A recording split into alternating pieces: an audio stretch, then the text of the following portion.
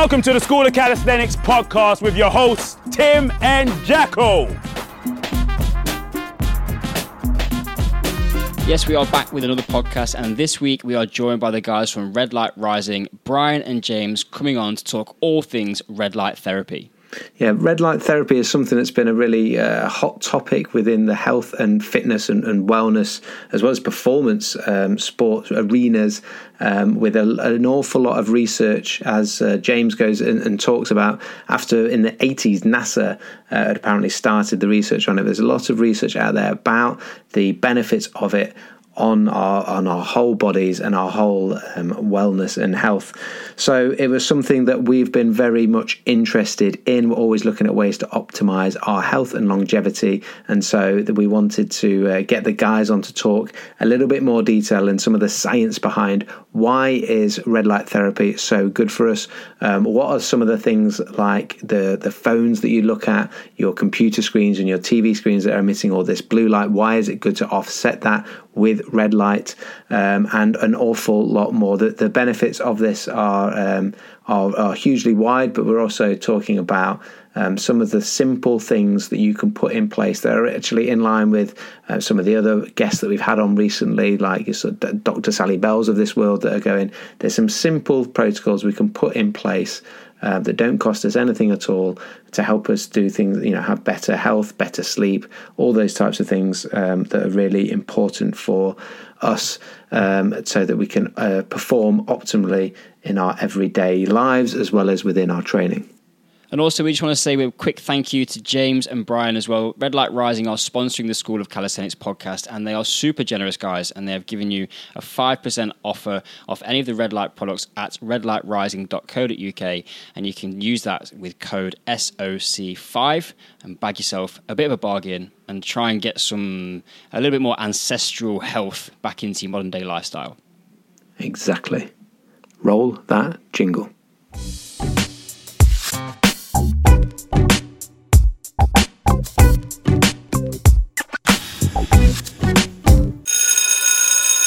Welcome to the School of Calisthenics podcast, Brian and James. And first of all, a massive thank you from us for supporting the podcast itself by our newly appointed School of Calisthenics podcast sponsors. Welcome to the podcast. Thanks, guys. So good to be here. So that was Brian, and then James, just want to say hello so the listeners can get a feel for your voice. Hi, Jacko. Absolutely. Great to be here. Been a big fan of your work for quite a while now, so it's been great to be here. And for those that are those listeners you may or may not have come across red light therapy itself, or the guys that are Brian and James are the co-founders of Red Light Rising. Just want to give a little bit of background to yourself. Obviously, this is another one of those weird rugby things where me and James, whose surname is Strong, so I know him as Strongy, we used to play against each other many years ago, and Strongy certainly lived. You had to have a surname as Strong. You had to actually live up to that, didn't you? But and Strongy certainly was that. But just introduce yourselves to the listeners in terms of just a quick little bit of background on yourself, and then how you guys actually met and why you got into red light therapy. So do you want to go first, Brian? Yeah, sure, 100%. So my name is Brian. As you mentioned, I am one of the co-founders of Red Light Rising, along with James Strongy over there. And James and I met about 2.5 years ago in London at an event, kind of a biohacking event, which we'll kind of get into during the podcast. But we met there, and both James and I are very much into our health and wellness stuff. Making sure we get proper sleep, working out in a certain way, fasting, just, doing as much as we can to stay as healthy as we can. And we met at a time when red light therapy was still very much underground. It was almost completely unheard of in the mainstream, but we both were interested in it at the same time. And at the time, there was, 1 or 2 companies in the world that were selling medical grade red light therapy devices for the home user. And, when James and I met, we both realized that we were both interested in red light therapy, but we just couldn't get our hands on any decent red light therapy devices. And then James, we looked at each other and James said, hey, do you want to try and make some? Should we try and make our own? And, I kind of just shrugged my shoulders at the time. I was like, yeah, sure, why not? And we, with the help of James and some manufacturers, we kind of made our own lights and got such incredible benefits. Then that's when Red Light Rising was born. Awesome. And then James? Yeah, absolutely. So like Brian said, we met at this health and wellness event, and the reason I'd gone to this event is because having retired from rugby, I was still working in a professional environment in the City of London, doing quite long hours, and basically I just felt really tired all the time and quite drained. And having played, relatively good level of rugby and kind of always tried to achieve optimal performance, it just didn't feel natural. I knew something wasn't quite right. So looking at more natural health protocols led me to this biohacking event and meeting Brian. And when we discovered red light therapy and started using it, I just couldn't believe the benefit I was getting from this light. All of a sudden, I was more energized at workouts. I wasn't getting muscle soreness post-workout, and just a multitude of benefits. And it was at that moment something clicked in, I think, in both our minds. And we just said, this is a huge opportunity just to bring this amazing technology and therapy to the UK and get as many people as possible benefiting from it. And really, since then, it's been an amazing journey of meeting some incredible people and really seeing a massive difference we can make for people just using it at home to relieve pain, increase energy, get better sleep, and just a huge range of benefits. Yeah, I think one of the term biohacking, when I first came across the term biohacking, I think it was probably more along the lines of when Bulletproof, and is it, what's the guy's name? Dave Asprey. Yeah, and I don't know. I found it a bit weird at first, and then I don't know. It's the time that Tim said to me when we got the red light stack to test out ourselves. I don't know, a month or so ago. I remember, Tim, you said to me, you went, "I could see you becoming a biohacker, Jacko," and I was like, "Yeah, you know what? It's a term that I really didn't originally." And we're talking probably a couple of years ago. I didn't really I found it quite difficult to go, it just sounds a bit like funny. And then we had Sim Land on the podcast a couple of months ago that, falls under that banner or would call himself a biohacker. Yeah. And I actually, understanding it now, and I wrote down a phrase that you said, Brian, in that about being, I wrote down as you'd said, we're trying to be as healthy as we can. And that is a philosophy, to me, is something that me and Tim are totally bought into. It's about being as healthy as we can. It's about trying to improve our longevity of our bodies and our health for the future. And if that's what biohacking in your view stands for, then I'm all on board those things. And we've had a number of amazing guests on the podcast recently, our functional health doctors like Sally Bell, where we're talking about all these different aspects that are going to help improve our health. And I guess, and having people with expertise in that, whether they're talking about breath work as well, with your sort of Richie Nortons of this world, and trying to think of Tony Riddle, the natural lifestyleists, all these people that have got all these different expertise, and where we probably sit is around the body weight training side of it, but we appreciate that there's so much more to that we can add in, and we always appreciate being able to understand what all these elements can bring together. Hey Tim, in terms of getting the most out of our bodies for not just training but for life. Exactly. I just want to bring something to your listeners' attention really quickly. Biohacking is quite an intimidating word. And, I think that's what. And if anybody, this is what's going to happen if someone goes and Googles biohacking.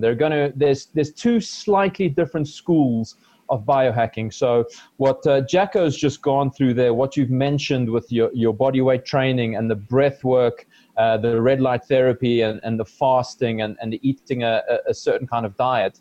These are the kind of biohacks I talk about. And these are, very, very easy. They're very normal and they're very natural. So there's another school of biohackers that are the guys, generally coming out of Russia, that they do kind of strange things. And that's when they're putting microchips under their skin and really doing some strange, rather extremely intimidating stuff, which, they have their reasons for it. But if the average person goes and sees this as the first example of their biohacking, like people putting microchips under their skin so they don't have to take their bank card to an ATM, for example, this is not the kind of biohacking I'm talking about. This is not the kind of biohacking I'm into. That's a little bit too much for me. So I just want to, make it clear for your listeners that if they do come across that's not what we're talking about. We're talking about a lot more natural, a lot more easy stuff to do, which we can certainly get into a bit later. I think there was like Sally Bell, the doctor that we had on the podcast a couple of times. Fasting was one thing that she was big on in terms of for the health benefits, but just didn't use the term biohacking for that. That was just she was like, this is just a like you say, a natural thing that actually we're supposed to do. As part of our everyday life, and I think that's exactly it falls into that the term. You're right, and it's probably why I was a little bit, when I first came across that term a few years ago, a bit sort of like, what's that about? The term that we're using now within the niche that I'm and myself and James are very active in is either health optimization or ancestral health or ancestral wellness, because it's a very broad subject, and it deserves to be dug deeper into. But basically it comes down to things that we're biologically evolved to respond to. So with the fasting, we're biologically evolved to fast regularly. With the light exposure, we're biologically evolved to get certain colors of light at certain times of the day. So that's a very brief example of what we're talking about when we talk about biohacking, health optimization, or ancestral health. Yeah, I think that's a really useful overview, and like I'm a big fan. One of the things that we use in our coaching seminar is this concept of embracing complexity and resisting reductionism. And I think health and fitness and well-being for a period of time has been definitely down that very much. Science has taken us down that route of reducing everything down to small components, and this is what I'm going to focus on. The thing I really like about what you guys are about and about this biohacking landscape is that we are now embracing more complexity of the human system, the human body, and recognizing that we have sort of as time has passed, our lifestyles have changed. We are spending more time indoors. We're not eating as high quality foods. These are all really important things that the human system needs. And now we're looking at ways, is because we are kind of embedded in a certain culture and society, that it's difficult to kind of just break free from entirely and going back to what it was like when in our ancestral days.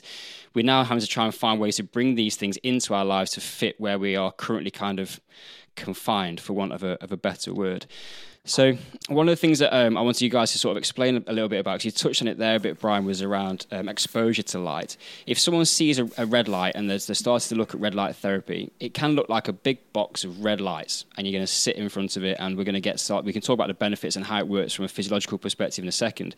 But there's a really useful slide that I've seen of you guys talking about different types of light. Just go through that so we can understand a little bit more about what exposure we're getting as a result of using red light therapy. Yeah, sure. I can go into that, Tim, if you want. So just as human cells need nutrients from food, light is also a necessary nutrient for our cells to be able to function well and be healthy. And so if you look at the modern world we've created, as you mentioned, living in a predominantly indoor existence, we're becoming deficient in certain types of light, which can actually induce diseases and actually be very, very unhealthy just for your day-to-day energy levels, as well as long-term health and longevity. What has been discovered is that red light therapy affects numerous physiological and biochemical mechanisms, but there's two primary mechanisms we focus on in terms of the benefits when we look at it. The first one is that it increases mitochondrial energy. So your cells are all made up of billions of mitochondria that produce energy. And when red light is shone on these cells, it stimulates the production of ATP by interacting with a photoreceptor. And what this means is that the cellular energy inside your cells is increased, meaning that they function optimally, whether it's your muscles, your brain, or any of the organs. They're basically going to do their job better and more efficiently. And then the second mechanism we look at is that by creating a temporary low-dose metabolic stress, very similar to exercise, this ultimately builds up the anti-inflammatory and defense systems of the cell.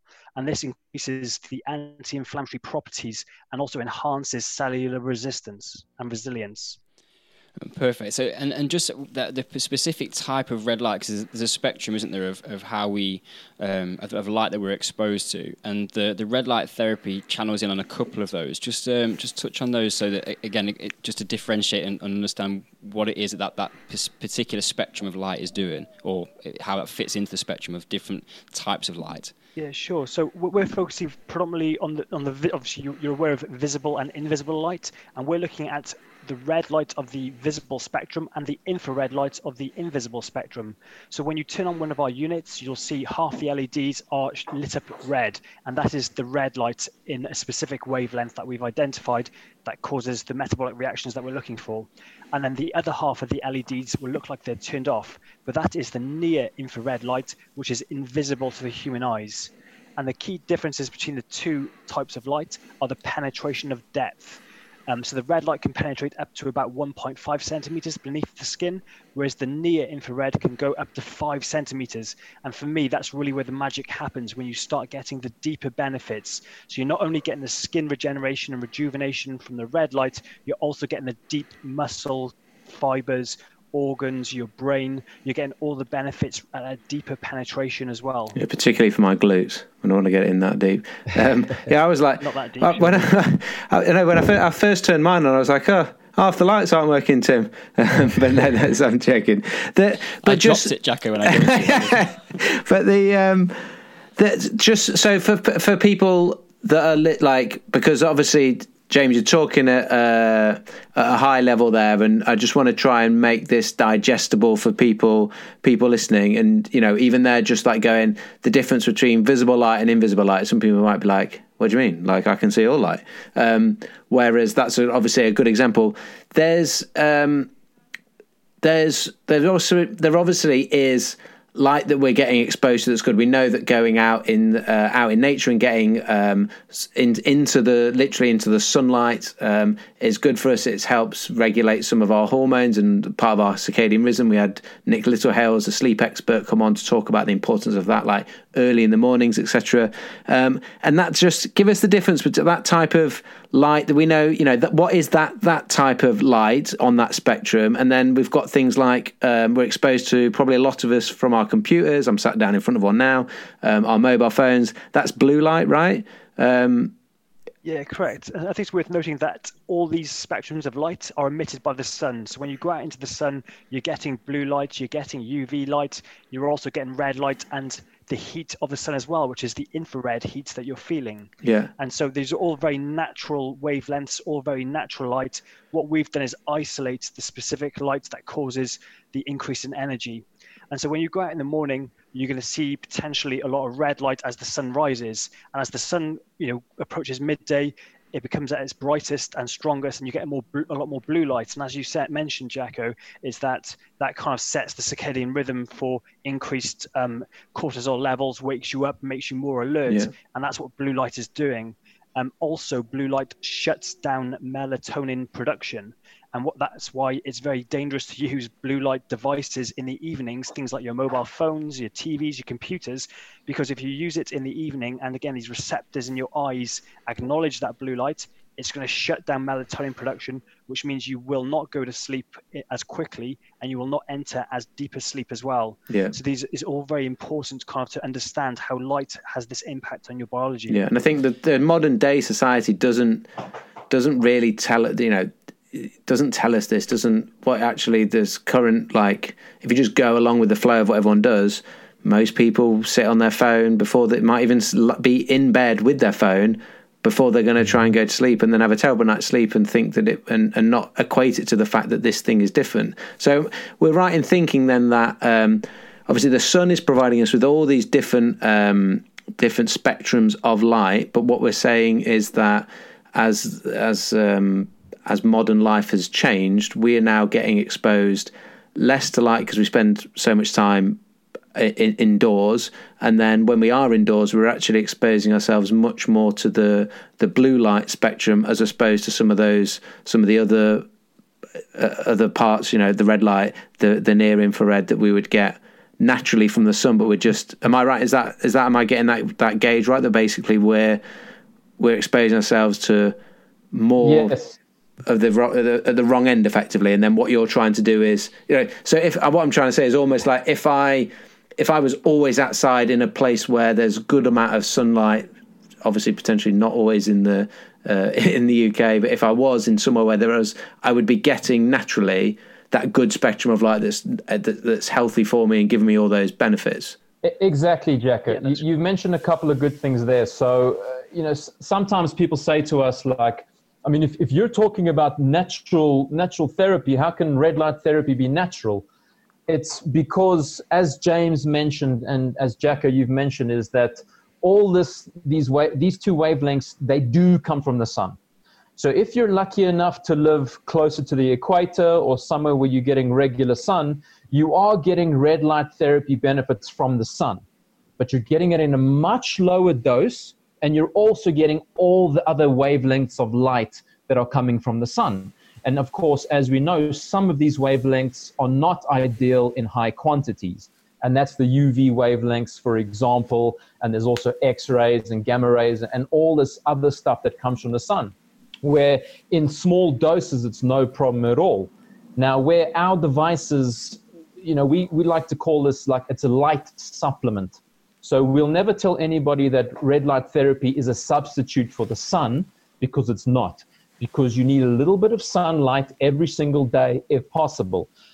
But because you're in the UK in this context, or maybe it's winter, and you can't be in the sun for hours and hours every day, because then you're going to be picking up all those negative effects of sunlight, you know, the sunburn, and, you know, in the worst case, the skin aging and skin cancer. Where red light therapy comes in is that you have no harmful wavelengths coming out of our red light therapy devices. You just have the good stuff. You have that light nutrient that James was mentioning, and you can get it every single day from the comfort of your own home to make sure in at least that regard, you're getting as much benefit as you can from red light therapy. Hopefully you're getting some natural lights as well, but of course in the Northern Hemisphere, that's not always possible. Great, thanks, guys. I think there's something just from a bit of context from my own perspective. Is I'm married to a South African who grew up in Pretoria, and when she moved over, Corin, she really still finds the winters in the UK brutally difficult, because even winter in South Africa, for those, Brian, you obviously know this well, is that even in the winter in Pretoria, it's 25 degrees and clear blue skies during the winter, and it just gets a bit cold at night. But it's winter in South Africa is like summer in the UK, but she still finds it hard, and she just wants to hibernate in the winter. And some people in the UK will have heard of this seasonal affective disorder or SADS, and that's a common kind of ailment, I guess, that people are getting from not having enough exposure to sunlight. And I'll let you just kind of expand on this in a second, guys, but I did it as this sort of science geek kind of person that I am. You go to research and you start looking at some of the founding and some of the publications around using red light therapy and photobiomodulation, which is like the technical term for some of this stuff that you're talking about. And it's been used in medicine and medical arenas for a long time. And what you guys are doing is actually taking something which is really well established and just bringing it into people who are wanting to be healthier, but reaping the benefits that it has been used for particular different disease control or different kind of medical purposes as well. Exactly, 100%. I mean, the beauty of red light therapy, I'll tell you, a quick little anecdote of when I started using red light therapy. So as we mentioned, James and I, we actually just built our first lights just for ourselves. We had no intention of selling them, or, we were still, although we both understood the science, and I think we were both, convinced enough by all the anecdote that we'd heard, all the, articles that we'd read. So we built our own lights just to see what happened. And I was living in London at the time. It was the middle of winter. I was in a rather uncomfortable situation in my own life. I was, in a bad mood. I was slightly depressed. I had seasonal affective disorder for sure, because as you just mentioned, I grew up in Africa. So the winters in the UK were just really, really tanking my mood, really putting me low down. And within a few days of using, the light, when I got it, the red light therapy every single morning, I found myself walking down the London street early in the morning on my way to work, still a little bit dark, a little bit gray. I was whistling. I had a pep in my step. I just felt fantastic. It was the middle of winter. I never even had a hoodie on, in a t-shirt, because I felt so good. And that's when I realized, I was like, oh my God, I feel amazing. Is it the red light therapy that I've been using for about a week? And that's when I called up James and I said, how's it going with that light, by the way? Because I feel amazing. And that's when James was like, man, I feel fantastic too. So that's when I realized in my own experience, I was like, well, one of the benefits that people talk about with red light therapy is it's an improvement in your mood, because again, this light stimulates energy production in your organs and your glands, which are producing your feel-good hormones. And that's exactly what I experienced within about a week of using red light therapy. It improved my mood. And then, of course, after that, I started noticing that my joints were loosening up. My joints felt more fluid. I was working in the construction industry at the time, and I started noticing that all my cuts and bruises and all the damage I had on my hands were healing much quicker. And, it was all down to red light therapy. It was quite amazing. Great. So we want to get into a bit around sort of enhanced performance and recovery, and then onto sort of the effects on wellness and immunity, which is obviously quite topical at the moment. Just so we've got people building a context, because there'll be people listening who've never seen one of these devices before. Just kind of explain a little bit how do you use it? How do you gain the benefits from the red light? Sure. So my favorite way to use the light. Now, this is something I'll tell people a lot, because we'll get people calling us up and saying, hey, I want red light therapy for hair. Is that good? Or, hey, I want red light therapy for skin. I want red light therapy for bone health. I want red light therapy for muscle health. Can you help? And the first thing I say is, like, the red light therapy helps for all of that. So it's almost pointless to be like, oh, I just use red light therapy for skin health, because you're getting bone health, you're getting muscle health, you're getting brain health, you're getting eye health, and you're getting skin health all at the same time. So that being said, I'm lucky enough to be in relatively good shape and relatively good health. So I use my lights. My best time to use them is every single morning at around 7 a.m. That's around the sunrise where I live. And I focus mostly on my face, my throat, my chest, where all obviously the important organs are. And for me, that's the best bang for the buck, because you're getting the skin benefits on your face, so you look a little better. I'm getting benefits for eye health, because the eyes are full of mitochondria. And when we get this red and infrared light in the eyes have more energy to process light and to heal and recover. I'm getting red light therapy on my throat and my chest. So I'm getting all those energy benefits and anti-inflammatory benefits over all my important organs. And of course, the organs are so important in the body. We don't even need to explain that. The organs are just so important. And when they get this boost of energy, they do everything better. And, very generally speaking, that translates into, not only better performance in terms of exercise and working out and training, but also better performance where the body's producing the hormones a little bit more efficiently, and it's, healing and repairing the body a little bit more efficiently across all the systems. So is it a matter of sort of being in the room with the red light shining, or do you need to sit? Obviously, you mentioned before about the light penetration into the body. The distance to sitting to or standing close to the light is important, or is there benefits of just having it on as you're moving around, getting up, making breakfast, that kind of thing? There's definitely benefits whenever there is a bright red light in your vicinity, you're getting benefits. You're just getting a different level of benefit. So when I'm specifically doing a red light therapy treatment, I stand approximately 20 centimeters, 20 to 30 centimeters away from the light. I expose as much skin as possible. So I'm usually completely naked in front of the light, and I'm getting the red and infrared light across as much of my body as possible. Our lights are actually very, very big lights, so we can talk about that in a minute. But exactly, I'm standing 20 centimeters from the light, exposing as much skin as possible, and just absorbing as much light as possible. And it only takes 15 minutes a day. That's all it is. I think it's worth pointing out as well that in order to get the benefits of red light therapy, you need to shine the light on your skin. And that's why obviously Brian removes all his clothes in order to get maximum benefit from the light. And then the closer you are to the light, the more energy you're accumulating from the light, because the light photons hitting your skin are going to be more intense because you're that much closer. So that means you're accumulating energy at a quicker rate, which means you need less time in front of the light. Whereas if you stand a meter back from the light intensity is going to be slightly reduced, meaning you can spend more time in front of the light and maybe relax a little bit more in front of the light. But again, you need to accumulate more energy over more time to get the required benefits. Yeah, and you have to be a little bit more careful with your Instagram posts when you're doing it nudie, don't you? Depends on the tone of your Instagram. Yeah, okay, yeah, I guess so. You probably get some more. Yeah, Jack, just mental note, you need to be careful with doing it nude on our Instagram. I'd listened to a number of podcasts actually before you guys even got in touch with us.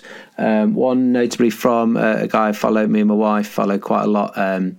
Chris Kresser from the Kresser Institute in America. He's a functional medicine practitioner, and he had a guest on where they were talking about purely about the infrared and having full infrared saunas where they just literally like would sit in one and just getting hit from all angles, and the benefits that they were talking about, obviously the same types of thing as you guys. And so I was really interested in some of these more from our point of view, those of us that are into our training, anything that we're going to get that's helping aid performance and particularly accelerating recovery.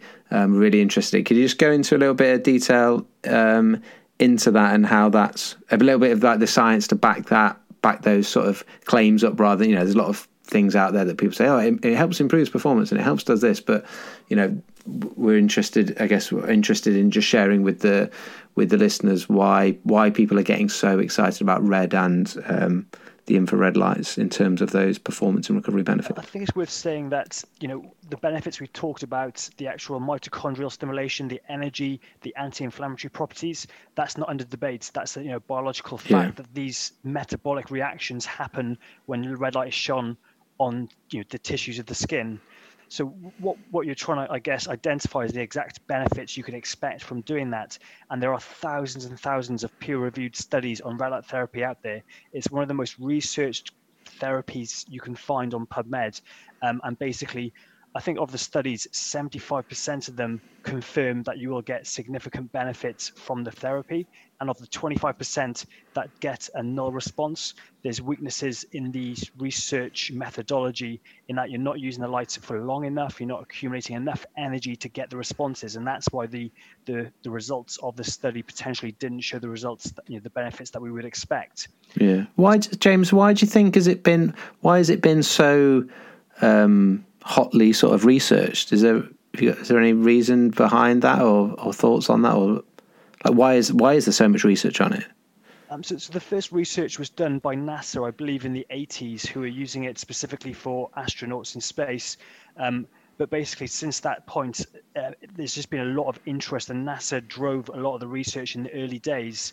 And if you look at more recently, there's a lot more funded research from elite athletes, especially in the US, where now there's case studies of basketball players, NFL players. So in the States, there's a lot more research behind this. You get a lot more elite athletes and elite teams sponsoring research papers just to demonstrate the benefits before they make significant investments in this technology.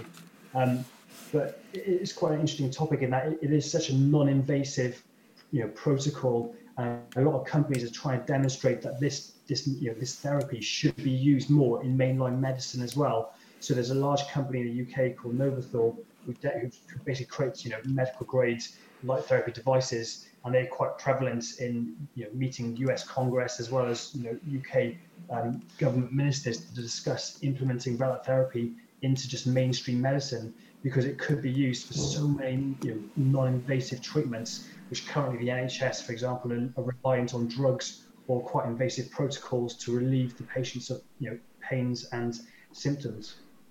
Yeah, and I was wondering that often you see with these types of things, whereas something like NASA, like starting it off, obviously for their reasons, and then when something is deemed to be potentially, very, very useful in the sort of general health of people, it will get a lot of research done on it, and then often you'll see that the performance sports will jump off the back of those things and go, okay, well, actually, if it's going to help someone with, this type of recovery from a whatever it may be, they go, well, that might be an operation or something, and then in the sporting world they go, okay, well, will that actually help with just day-to-day recovery of the athlete? And then all of a sudden it picks up a lot of interest, and then there's more and more research put into it. And the good thing about that is the more research is done on something, then we have more reason to understand how it works correctly, and then how to maximize those positive benefits ourselves, so everyone gets to benefit out of that, I guess. Exactly.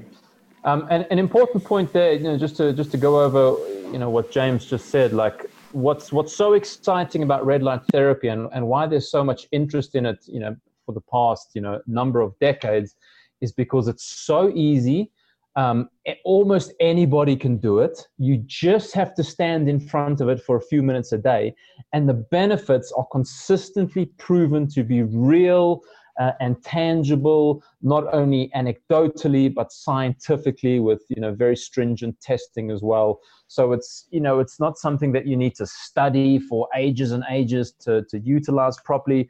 From day one, you plug it in, you use it, you're getting the benefits 15 minutes a day. And would you guys, you sort of mentioned before about using it for a week in the early days and feeling the benefits. Is it something that you noticeably feel in quite a short period of time as well? Some people feel it instantly, straight away. After one or two sessions. Some people it takes a week. Some people it takes a few weeks. Everybody's different. I always draw the comparison. It's like, you start eating a healthy diet, you might not, some people will feel fantastic after a salad. Some people need 3 weeks to start noticing the difference after a diet change, So it's slightly different for everybody. I know for me, like how I notice it now is I notice it when I stop using it. So for example, if I'm traveling around for a while, I don't always have a light with me, or if I'm busy with some kind of project, I sometimes skip my red light therapy for a few days in a row. And then I start to notice that I wake up a little bit more tired. I start to notice some aches and pains, some stiffness, whether it's just from old age or from working out. I notice some residual pain afterwards. And that's when I get the reminder. I'm like, God, I feel terrible today. And then I realize, oh, I haven't done red light therapy for a few days. And then I'll go back to it. And then, the next day I'm feeling less achy, less painy, more energized, and I'm sleeping better. So it's, it's something that I, after using it for so long, I'm kind of, quote unquote, used to it now. So I really notice it when I stop using it. So for someone who's never used it before, they're very likely to feel at least an increase in energy, an increase in mood within a couple of days for sure.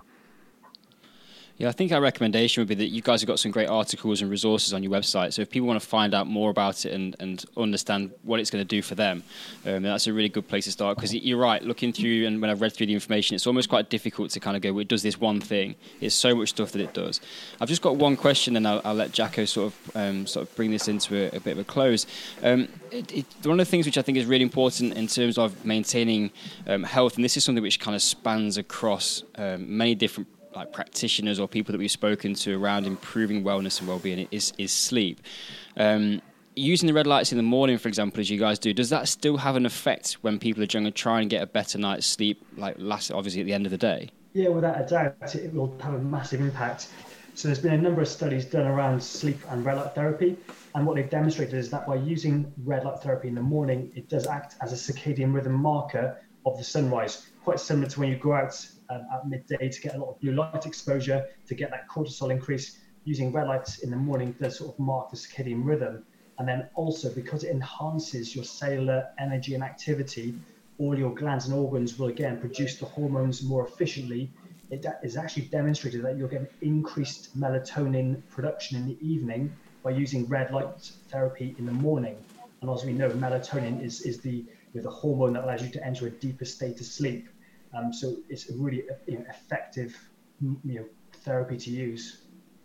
I've got one question, Jacko. Sorry, just off the back of that, 'cause it'll link in. We're doing some preparations, obviously, for some of the athletes that we work with in terms of Paralympic Games, which is Tokyo next year now, as it's since been moved. But there's a big thing in arriving at competitions in sport in the best possible place to compete. And Japan offers a significant issue for us in terms of travel time and the change in clock times. Is there anything been done around red light rise? This is purely just off the cuff, really. But in terms of from you guys, in terms of using red light therapy to improve or limit the impacts of jet lag, because that's all about getting circadian rhythms back on the right path, right, in terms of adjusting to a new time zone. Yeah, correct. And I think using light therapy as a whole can really help you hack the jet lag you can experience. So again, as soon as you arrive at your destination, the best thing you can do really is get natural sunlight, get your body exposed to as much natural light as possible to set your circadian rhythm. If that's not possible, then without a doubt, get red light therapy in your skin, get your energy levels boosted so you can have that increased energy for the day. And also you can use other therapy devices which emit blue light, which again helps your body recognize it's daytime, increase your cortisol levels and get your circadian rhythm set. Red light therapy also is great to use in the evenings, we find, because it doesn't negatively impact melatonin levels. So if, for example, if you're looking at your phone or reading a book, always have some red light in your environment, because your eyes will receive those signals and let you know that it's evening time. As the sun sets, you see a lot of red light as well. So it lets your body know it's the evening time and can be quite relaxing as well. Yeah, so that's actually what I was going to ask you, James, is that when you mentioned there about circadian rhythm having the red light in the morning, it actually helping even later on. But if I'm just thinking of what my environment might be like at home, if I'm sat with what sort of light is coming out of like my bog standard light bulbs? Well, if the LED light bulbs, they're probably just what we call junk light, which is just white light. It's a very narrow spectrum, and basically that's what screws up your circadian rhythm, because it makes your body think it's midday. So again, it suppresses the melatonin. It's quite stimulating. It can be oxidative in excess as well. So again, those are the types of lights that really mess up your circadian rhythm. So what we would recommend is replacing LEDs with incandescent bulbs, which emit a much broader spectrum of light, more in the red spectrum as well. Or if you can't replace the bulbs, then just don't use white LEDs in the evenings. Just make sure you've got like table lamps on, or something like a red light therapy device that will offset the blue light as well, so it doesn't have such a dramatic impact on your circadian rhythm. That's what I was thinking. So almost even better, get all your blue light things off, like your TV and your phone, etc., and get some red light on is actually going to be the best thing. Just we're getting like now. I quite like it. Getting quite. I'm feeling like a biohacker. I'm getting into it.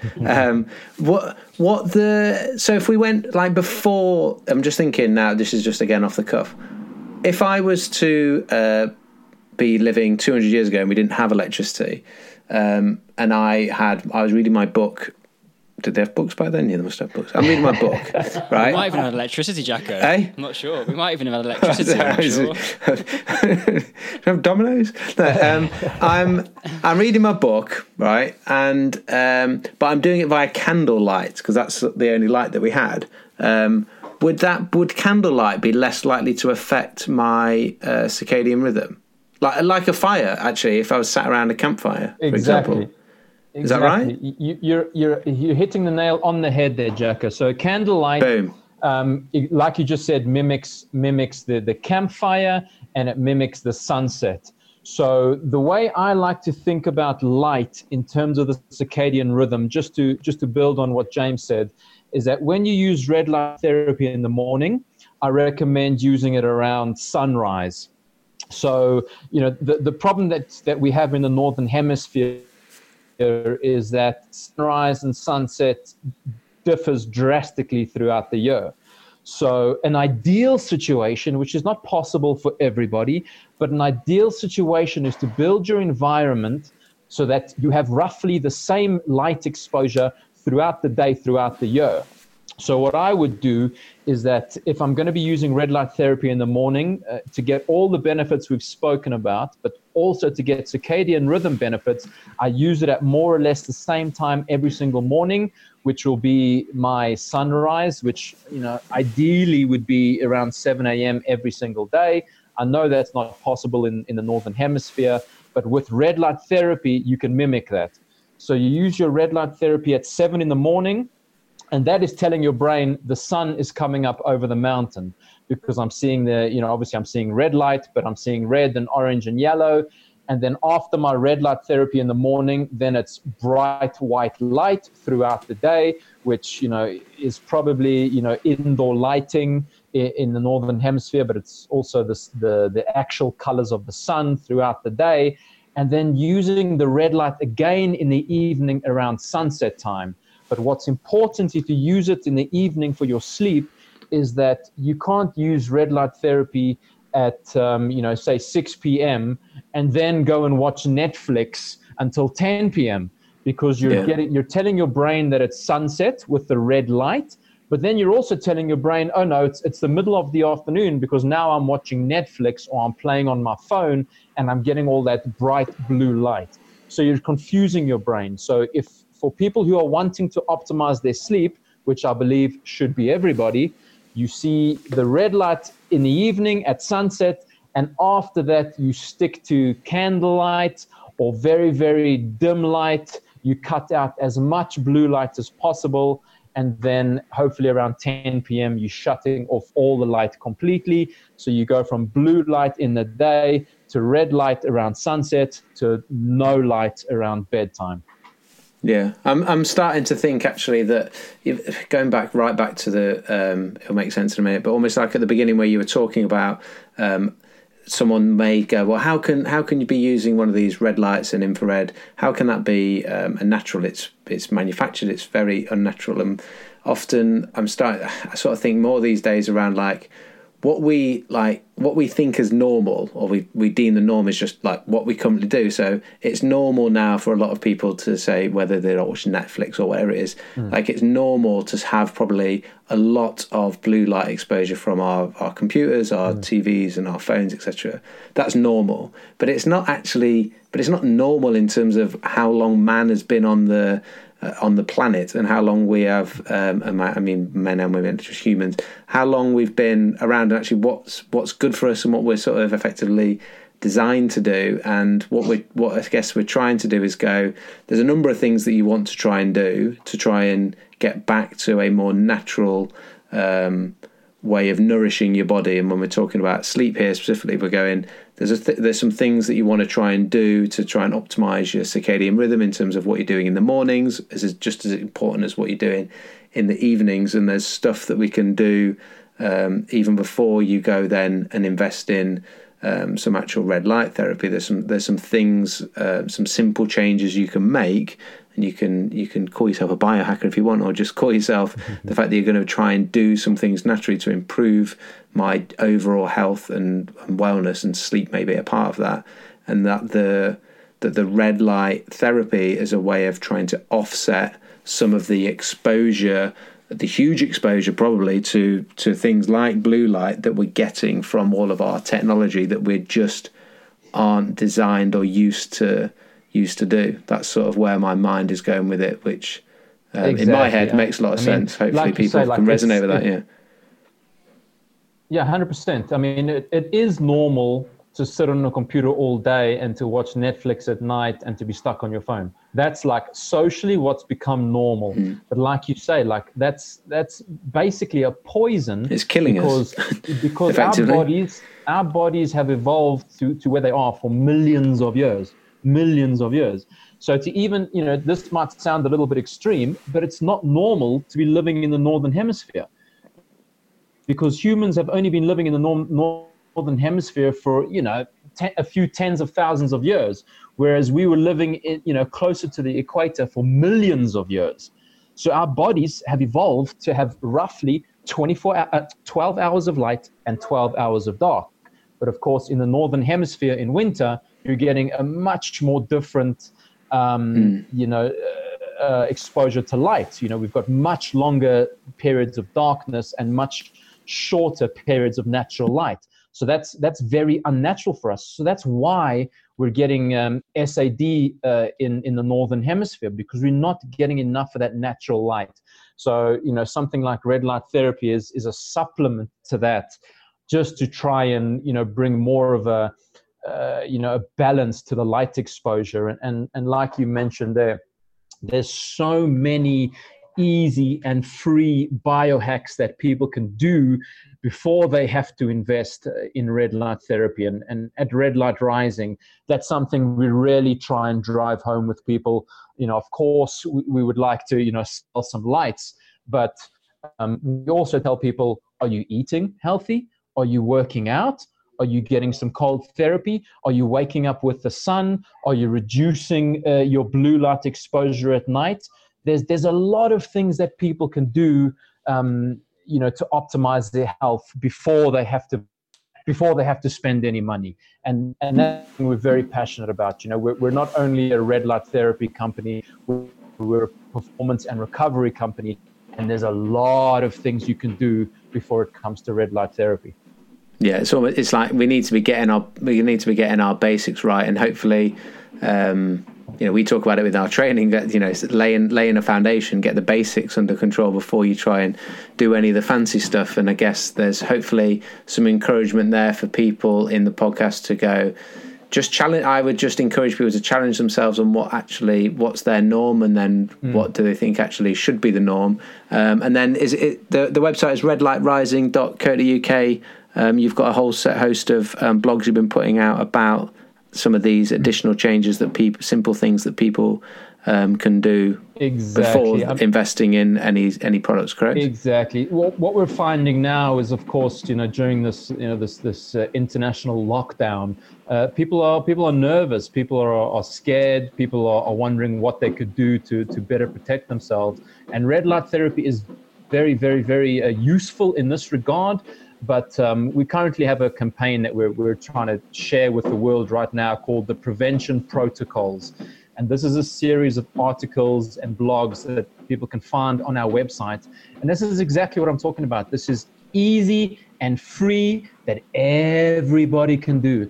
And in my opinion, everybody should be doing it, because, it's talking about optimizing your circadian rhythm, exposing your body to the cold, taking some breaks from eating food, the fasting. All of this is easy and free, and you can do this starting now.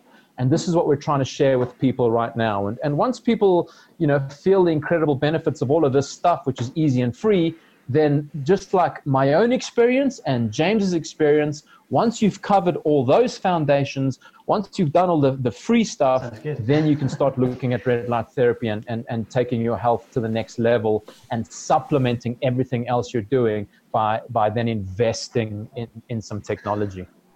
My cold showers are even saving me money on my heating bill as well. There you go. Exactly. There you go. It's not even free. It's like the inverse of what's the other that, it's like the opposite of free. You're making it profit. Yeah. No, thank you, guys. Yeah, guys, thanks so much for coming onto the podcast. It's been a really enlightening and informative conversation, and I think has put some real context to what red light therapy is all around. And the thing that I love that is, for me, that is so beautiful about it is it comes back to something quite simple in that we are designed as humans to live in a way which is dictated by the sun. I spent a year working in Zanzibar with 5 degrees south of the equator. 100%. So I'm 100% happy to move back to that kind of living of sitting around campfires at night. But the guys in Zanzibar, their day starts 6 hours after hours because it starts when the sun rises and it ends when the sun goes to bed because they don't have electricity in the villages. And we had to work on a different time zone. We were on like Western time, but working on their time. So we were told the boat to arrive at a certain time in the morning. I was a scuba diving instructor. We had to work 6 hours in front. And it just reminds us that actually it's a real simple thing. And all we're doing is trying to bring something or get back to the simplicity of it by using technology to give us an opportunity to live the way that we are actually designed to live. So I think thank you so much for sharing so much knowledge on that. Great, thanks. Yeah, thank you ever so much. That was brilliant. Absolute pleasure, gents. Thank you so much. So thanks so much, Brian and James, for coming on to the podcast. And I know that you've got a discount code SOC5, gives the School of Calisthenics podcast listeners 5% off any of your Red Light Rising products. So head over to redlightrising.co.uk if you want some more information on the products or all of those blog content that we just mentioned, and use SOC5 for that 5% discount. So thank you so much again for listening. We don't take it lightly that you give up probably an hour of your time to listen to these podcasts, so we really do appreciate that. We hope you got a lot of value out of it, guys, and if you did, we would love you to do a couple of things for us. One of them is tell other people and share it if you thought that we were adding some value, and also if you want to pop over to iTunes or wherever you're listening to this and give us a 5-star review. We like 5 stars. 4 stars not as good. Keep it 5 are the best. 5 of your best stars, please. And if you would like to find out more about the School of Calisthenics and see the best of everything that we have got, head over to our virtual classroom. You can access it from the website at schoolofcalisthenics.com, and that is where we have got literally, possibly, the best calisthenics resource available anywhere in the world. It's definitely the best one we've done. And on that note, until next week, class dismissed.